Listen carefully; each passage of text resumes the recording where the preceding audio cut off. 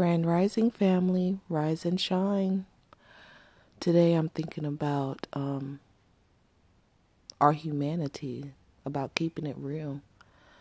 You know, even though I love everyone, as in the human way of, I want everyone to be happy and live their heaven on earth, even people that I don't like or people that don't like me. I want everybody to be happy. Being real, I don't have the kind of, I guess, a God, I don't know what kind of love they would call it, but what feels right to me is as the consciousness expands and rises, that it is possible to actually have genuine love in its purest form for everything and everyone. I'm not there yet. I ain't there yet. Okay. So,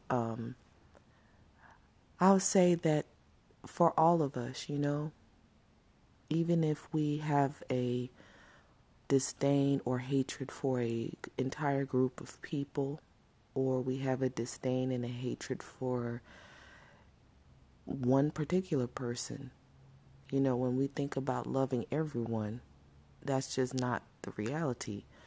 So if we can just generate more love with who and whatever we do love, whether that's our significant other, whether that's our children, or whether that's one particular child, or whether it's our pet, or our favorite coworker, whatever, maybe if it's not even a person, maybe you really love peacocks, or you really, really love roller skating. Maybe you don't love anybody at all. Maybe you love painting or you love cooking. Whatever generates more love in your life, do more of that. And then when you're faced with situations that stir up negative thoughts, think about whatever it is that you love. So, let's say you're at work and somebody's starting to get on your nerves.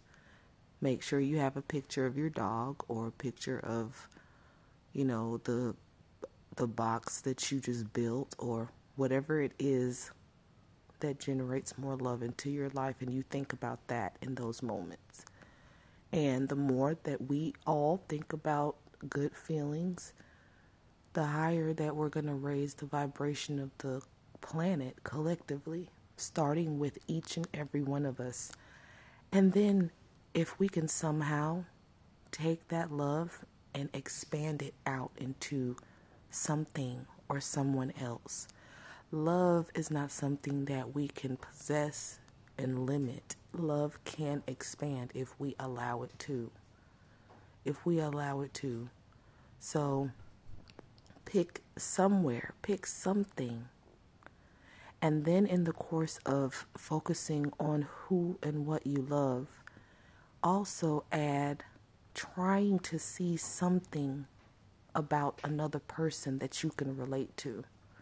Again, start with you're both breathing. That's the first step.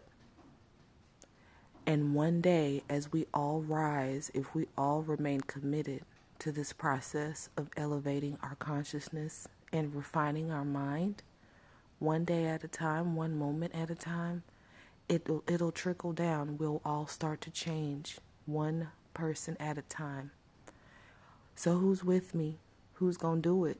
We can sit here and talk, talk about it all day. You can sit and listen to these podcasts and you can feel all good and yummy right now. But what are you going to do in the course of your life?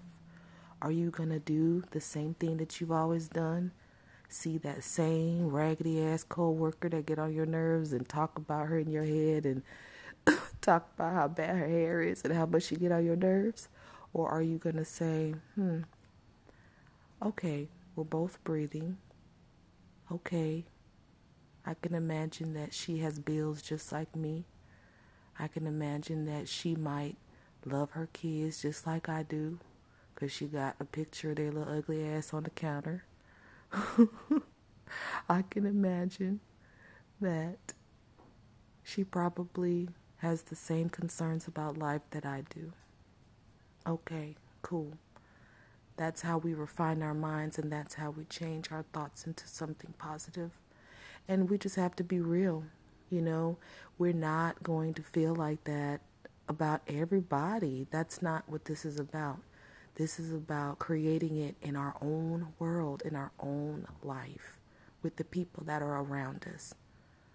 Let's start somewhere, family. I love you. Have a wonderful day.